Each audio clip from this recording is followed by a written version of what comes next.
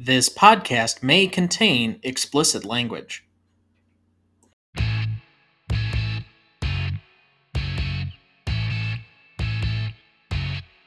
Welcome to the Dynasty Download, the show where we prove Dynasty League Fantasy is the best form there is. I'm Tom Duncan. Co-host Ethan Hamilton. If you'd like to contact the show or have a question for us, please write us at dynastydownload10@gmail.com or at dydownload20 or on Twitter at dydownload20 if you have any other questions there. If you'd like to be on our mailing list this year or going forward, please send us a note there. If you sign up for our mailing list, you will get a copy of my full 2021 Rookie Dynasty rankings that won't be up on the website. And as always, please follow, rate, and review the show so that more people can discover that Dynasty Fantasy is the best form there is.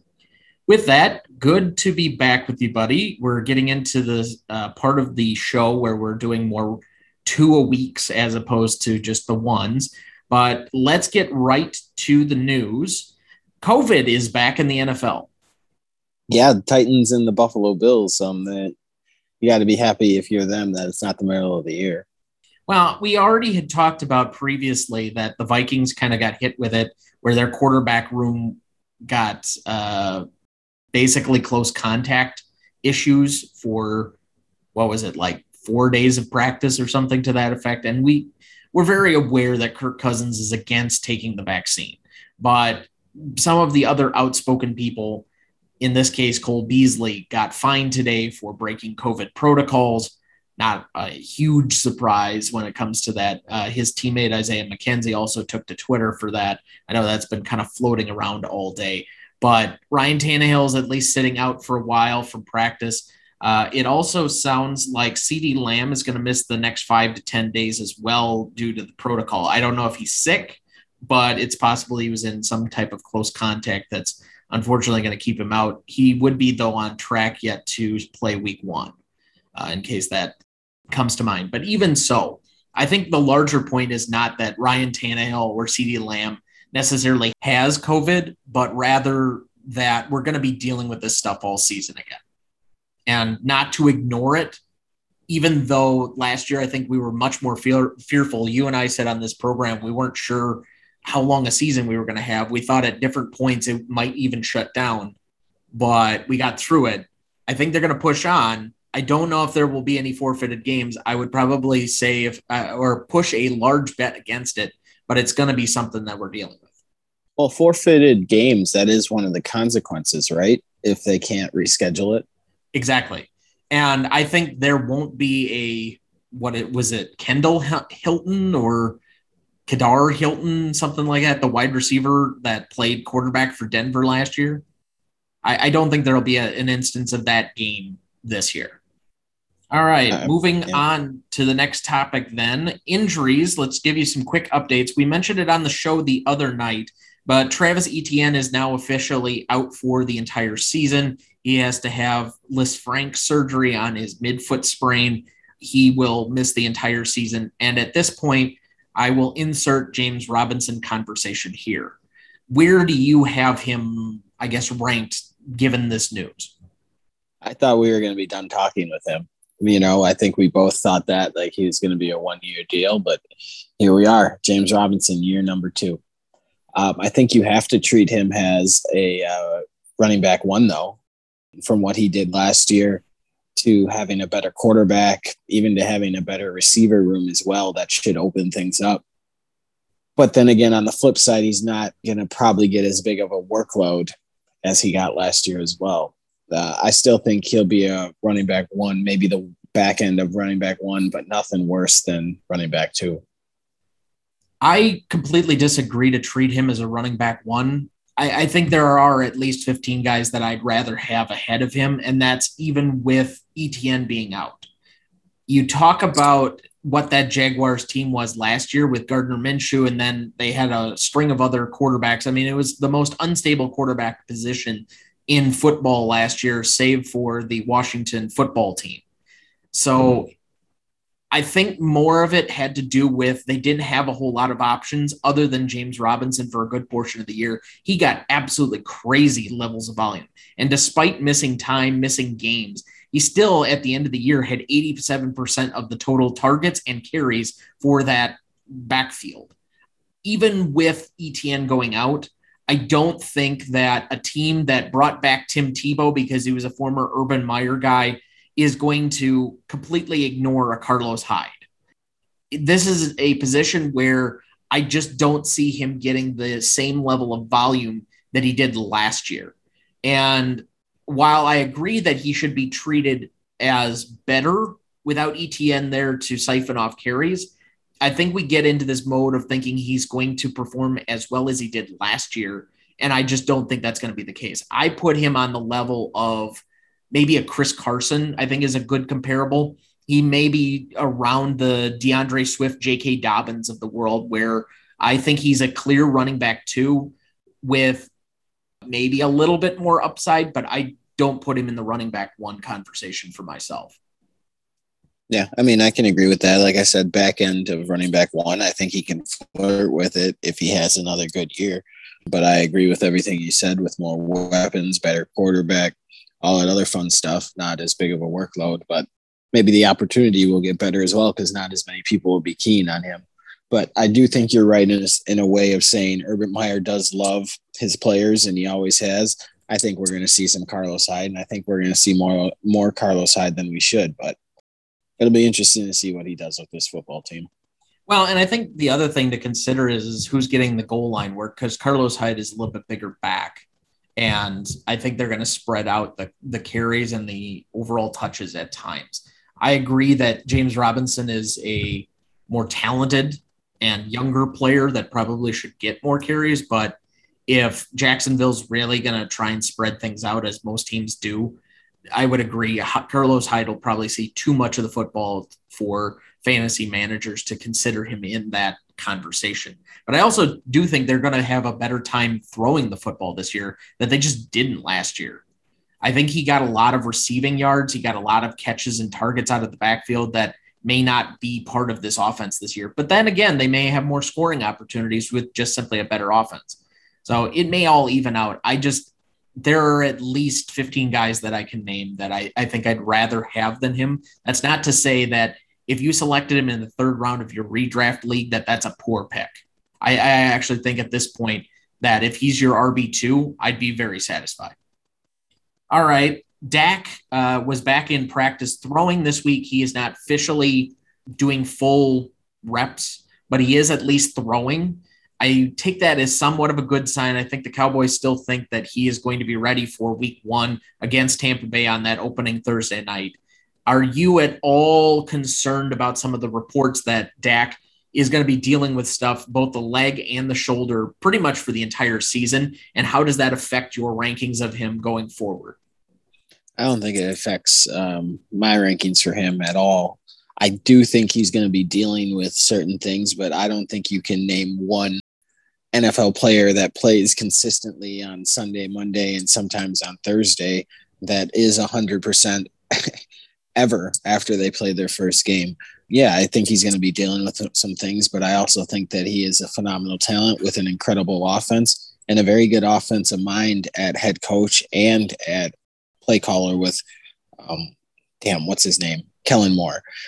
So I do see Dak having another really big year. I don't know if it's going to be, what he was doing before for those first couple games, but I do see Dak being a surefire quarterback one towards the top 5, flirting with the top 5. Yeah, I could buy that, especially because I do still think he's going to have a running element to his game.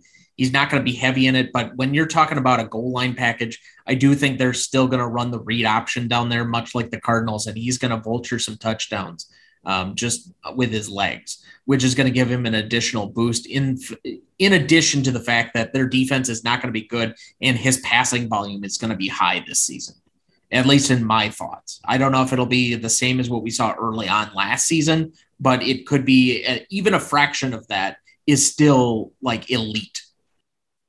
Yeah, right. I mean, the defense will be better, but I don't think it's been fixed enough to where Dak can have an off day and they're still going to be in a ball game. I think there's going to be a lot of shootouts that happen for this football team. Okay, let's turn to the San Francisco 49ers and a halfback that had some real injury issues last year. There were a couple of sparse reports that Raheem Mostert tweaked his back yesterday in practice. Are you concerned yet, especially since the reporting is not official? And does this affect any concerns with him going forward? Yeah, absolutely. Especially a back on a running back, somebody that type of injury you feel every single time you carry the football. Not to mention, we are talking about Mostert, who does deal with injuries on a pretty consistent basis. I'm feeling very, very good if I drafted Trey Sermon, because I think he's going to get a lot of work and he's going to be one of those rookie running backs that has one of those years where it's just like, oh, wow, especially in that type of offense. So if you have Trey Sermon, I don't know whoever does, but if you have him, I feel like you got to be pretty happy with what's going on.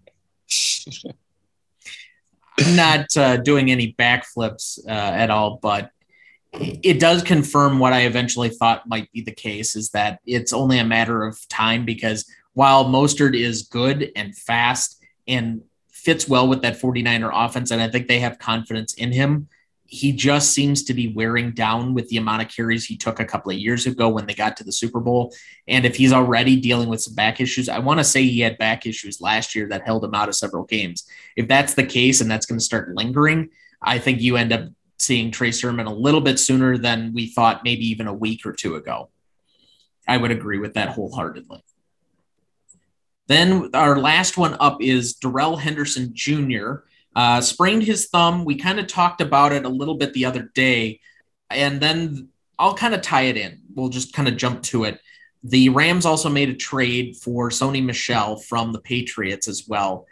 Let's just talk about this situation that's been muddied ever since Cam Akers tore his Achilles earlier on in the offseason.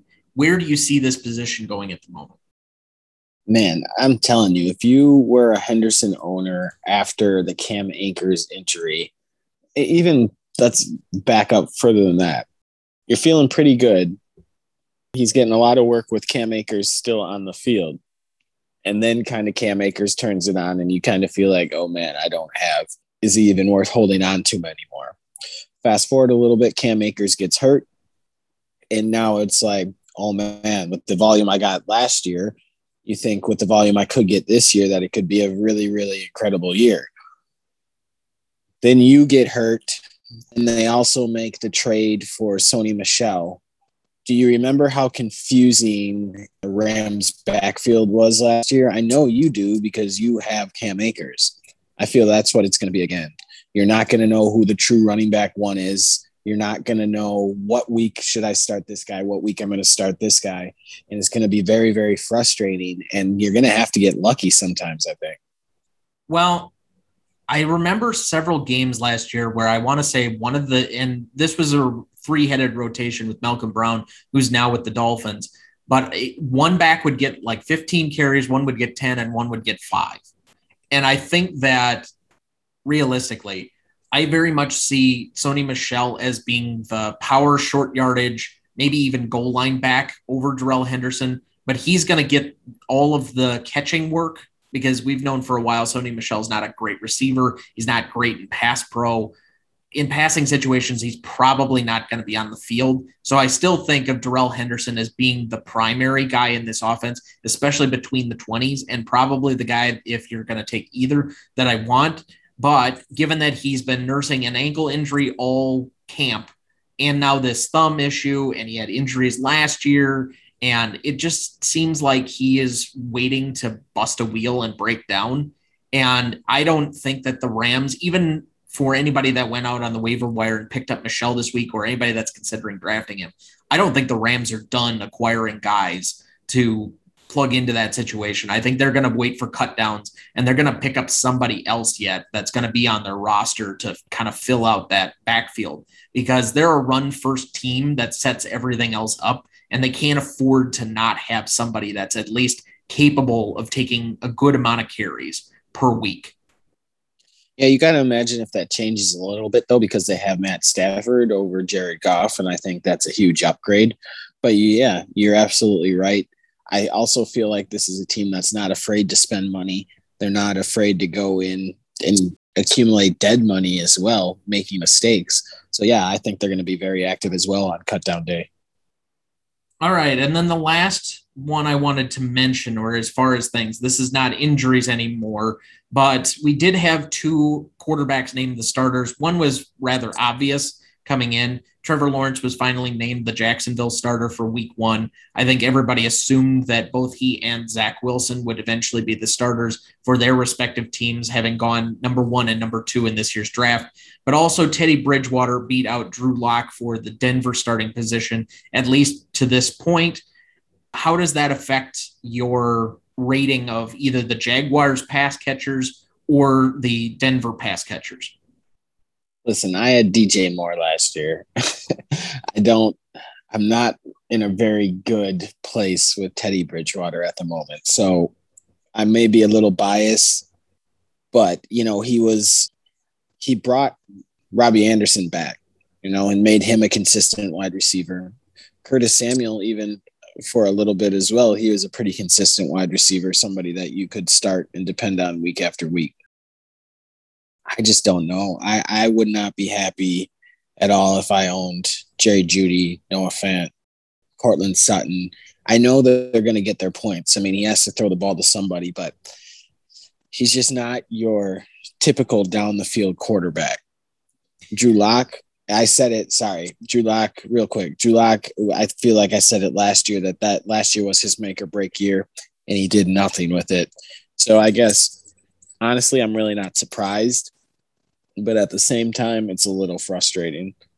There's been talk of Jeudy being a little bit more in the slot this year, which I like from a standpoint that I think Teddy Bridgewater is going to dump the ball down a lot. He's very conservative. He likes to throw short. A lot of his passes are within 10 yards. So a guy that has lateral quickness like Jeudy, is a good route runner like Jeudy, probably is going to see an uptick in my estimation. I think Noah Fant being a big body target, while Fant's biggest advantage is he's big bodied, but also very quick, may not be utilized in this. His ability to get open quickly under 10 yards and be a big body might be to his advantage. I also see if one of these running backs emerges. So Melvin Gordon, I think, was inside the top 15 of overall running backs last year, and he can catch the football. Or we know Javonte Williams is capable of doing it if he eventually emerges from this backfield. If one of those two guys gets it, I think that they're going to get a lot of check down passes. So one of them might be valuable if the other one does get hurt or is not playing as well.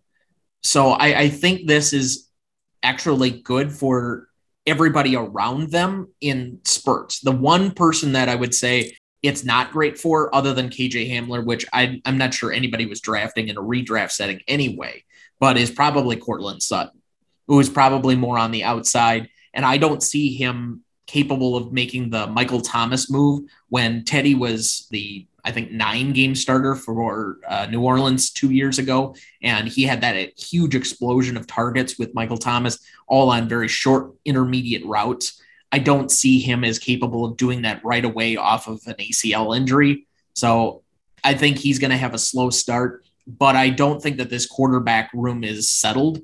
I think Teddy Bridgewater is the week 1 starter, but we wait and see what he's going to do in week 1 before we are ready to say he's going to be the week 2 starter even. All right, so then let's get to our subject of the day. And it occurred to me that we may have some new listeners and some people joining us for the first time this season. So I just want to do a few refresher items as we kind of go along, explaining the Dynasty format, since we are predominantly a Dynasty-focused show, and why we specifically love this format by comparison, so that we kind of give a new life to it every single year. You and I specifically want to advocate for Dynasty as a format over all others. And it's just a good reminder, or something to have in the ether, why we do this and why we are promoting this specifically when it comes to fantasy football. So why do we love Dynasty League Football 101? I think the first thing that I would talk about is it's just a different mindset, and that you have to come at it with such a different approach that it's refreshing by comparison to redraft. Yeah, to speak on this, and I think I've said this story a million times, so I guess I'll just make it long story short. You asked me to be in this league when you first started it, however many years ago. I was young, I was immature, and honestly, I don't think I would have been ready for it. I don't think I thought that type of way about football players and football just in general. Redraft was good enough for me. Picking a new team each year, that was good enough for me. And then you kind of came back around because the team opened up. You explained it to me, and I think the way you explained it to me, it made it sound like this is just Madden. This is literally just fantasy football Madden. And fast forward to where we're at now, I really don't play any other style of fantasy besides Dynasty because of that aspect. It's just really fun for me. I haven't had to do a rebuild since I took over, so knock on wood, everything's going well, but it's fun for me to tear something down and rebuild it kind of in your own image, and then to manage it and maintain it to try to stay on top as long as you can. So you kind of transitioned already to the next 2 points I was going to make. Building a team, I think, is one of the most rewarding parts of this. When you have a really good draft like mine last year, or the year that I took both Kareem Hunt, Alvin Kamara, and I want to say like Mike Williams all in the same draft. Those are the rewarding ones when guys hit and you can build relationships with them. The story of how I got Patrick Mahomes is just one of my favorites. And it's no coincidence that he's my dynasty quarterback and has become one of my favorite players to just watch purely because he is my dynasty quarterback. I think that having these long-term relationships endears you to certain players. I know that you've done it with Zeke over the years, and that's because Zeke was your first pick ever.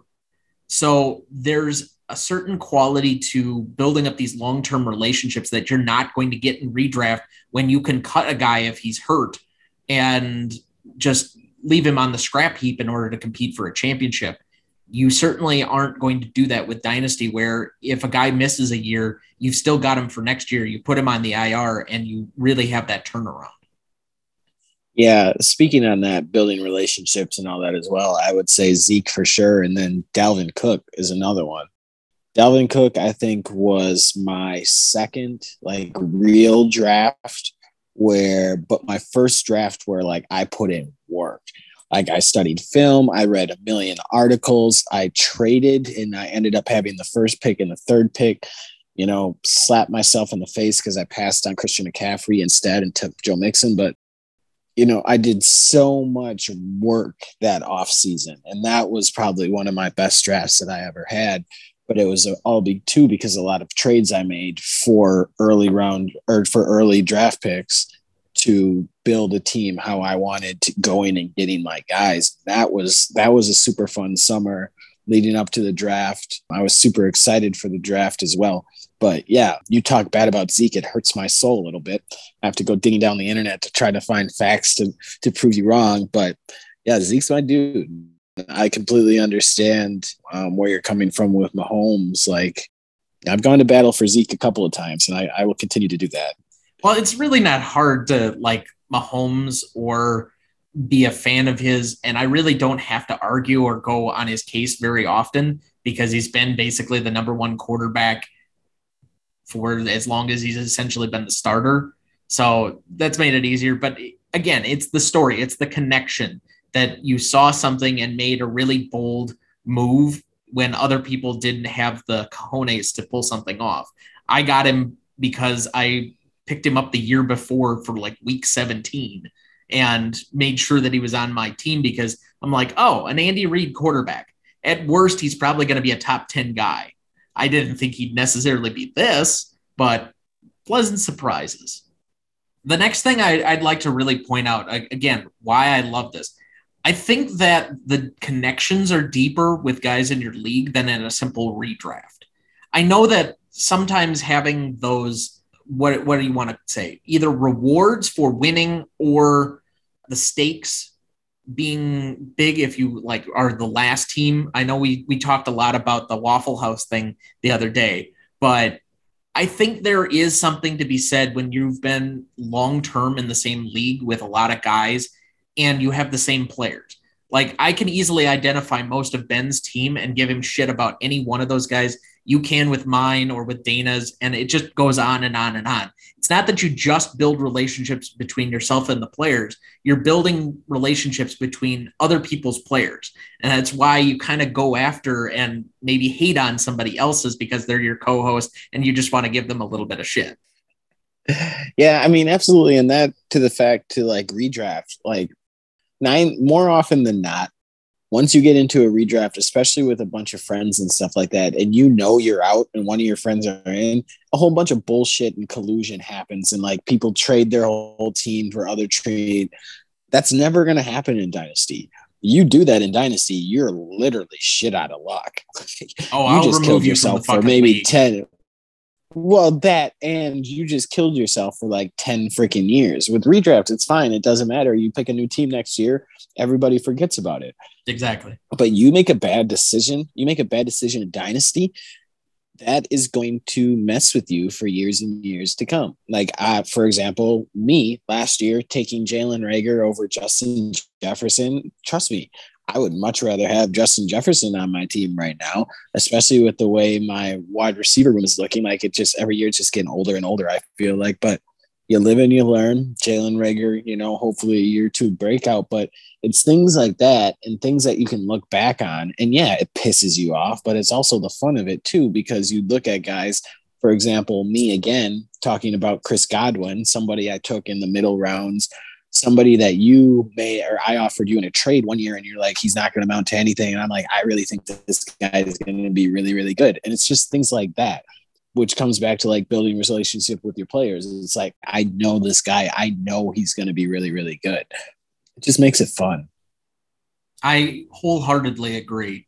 There are several things that I wish I could have back, but and remember those stories because those situations will pop up. I've mentioned on here cutting Odell Beckham before he took off, cutting Devontae Adams before he took off, trading Alvin Kamara for Odell Beckham Jr. Right before Kamara's second season, and Odell Beckham Jr. basically went in the tank. There's all those little things that you occasionally do, not accepting DK Metcalf as a throw-in for a trade. Those little things. Hey, man, DK was thrown in a trade that I had last year too, and I'm really pissed I let that one go. He ended up winning a championship in our league last year, but your trade with Alvin Kamara and OBJ, that basically sent Ben's team, that fast forward him like 3 freaking years. And that's sometimes the nature of the game, that there are the trades you wish you didn't make, but there are also the trades that you wish you did. And for every one of the blunders I've had, I've made some pretty good calls too. So I'm not knocking it one way or the other. But everybody that's played long enough has those moments.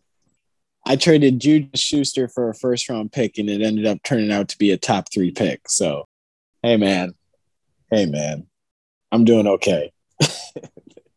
For every good one, you got a bad one too. I mean, we could talk about Jonathan Taylor and Miles Sanders all day long. Yeah, I certainly understand that.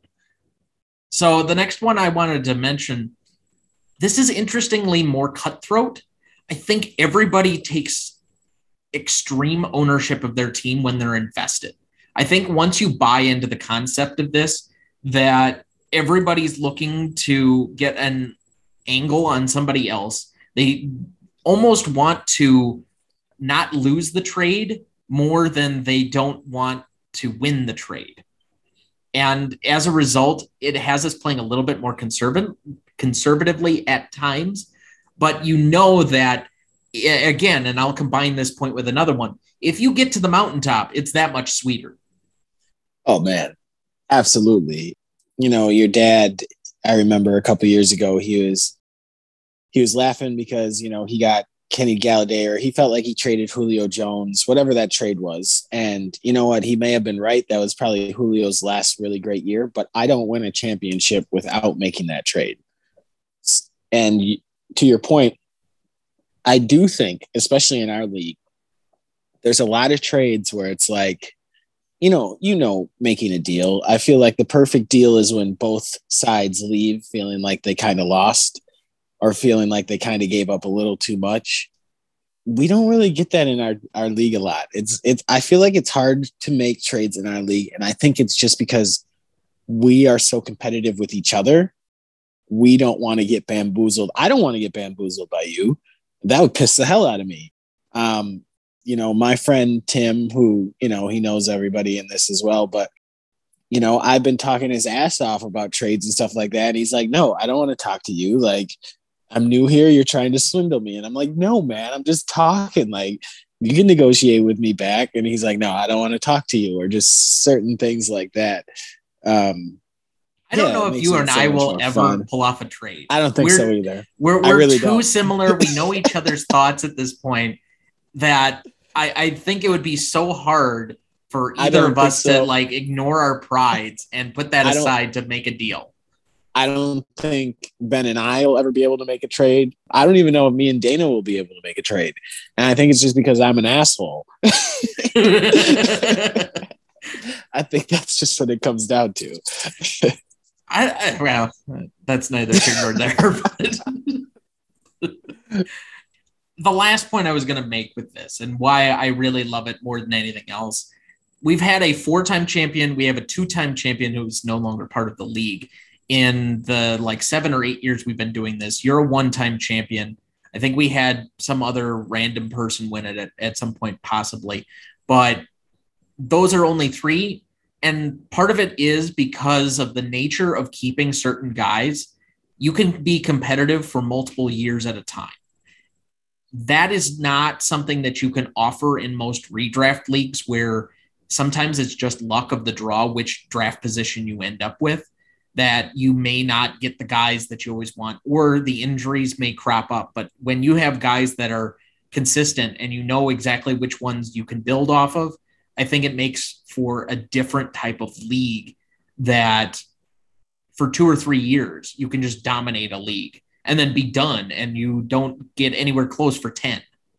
It presents a different challenge than anything else you're going to get. And that's partially, but all of these points are why I think this is special and why I love it as much as I do. And I'll take my slight victory lap that I didn't on Tuesday, because we had everybody show up to the draft. We have had almost everybody talking to me at some point or another this week about a trade or me evaluating stuff, or just the amount of conversation and things that are going on in this league and the investment that we finally have from almost every member. I'm just going to take a personal pride moment as the commissioner, not as Tom Terrific, but as the commissioner, that I finally, after 7 or 8 years, have gotten to the exact league that I wanted when we started this, because this league was almost defunct before I changed it into a dynasty one. And now it has probably the most fun of any league I'm ever a part of. Insert round of applause. I don't have the sound effects. We're not that kind of podcast yet. But yeah, no, absolutely. Like I've told you a million times, this is my favorite league. I don't see myself ever going back to Dynasty. I appreciate you coming around a second time and taking the time to explain it to me and getting me locked in, because here we are. Back to your point, though, about being the top team for a few years. Now, to pat myself on the back a little bit, I've been to the championship now 3 years in a row, looking for 4. But after that, you start looking at people in the rear view a little bit. You had an amazing draft last year. Ben's team just keeps getting better and better every single year. Dana seems to pull out wins out of his ass when nobody feels like he can do anything at all, but he'll manage the crap out of his team. I feel like the younger guys, by younger, I mean like newer in the league, I feel like they're grasping the concept quicker and quicker. I feel like the gap from the best team to the worst team each and every year, kind of getting each and every month now as free agency is going to come up, I feel like that gap is closing up a little bit more and more. As a team that had the number 1 overall pick and he traded it for Alvin Kamara, now his team is looking to be the projected. I know it's just projected, but still that says a lot. And the top 3 each and every week, that says a lot. maybe he sacrificed his future a little bit for it. But hey, if you're trying to win right now, win right now. P.S. Ben, I really wish you would have let me know Kamara was available. I may have done a little something to try to get him, but I understand you were looking for a pick, so I guess that makes a little bit of sense. But, to my point, Dynasty is so much fun. I'm glad I got my friend into it. I think he's getting super excited about it as well. We've been talking just between the two of us over the past couple of days just about the draft in general. I will say he was a little upset that the quarterback run happened a little bit before he wanted it to, but that's what makes it fun. And like I said, Dynasty, there's really no other format that I'd rather be playing. You want to know my favorite offseason stat when I started reading the draft grades on Sunday? What?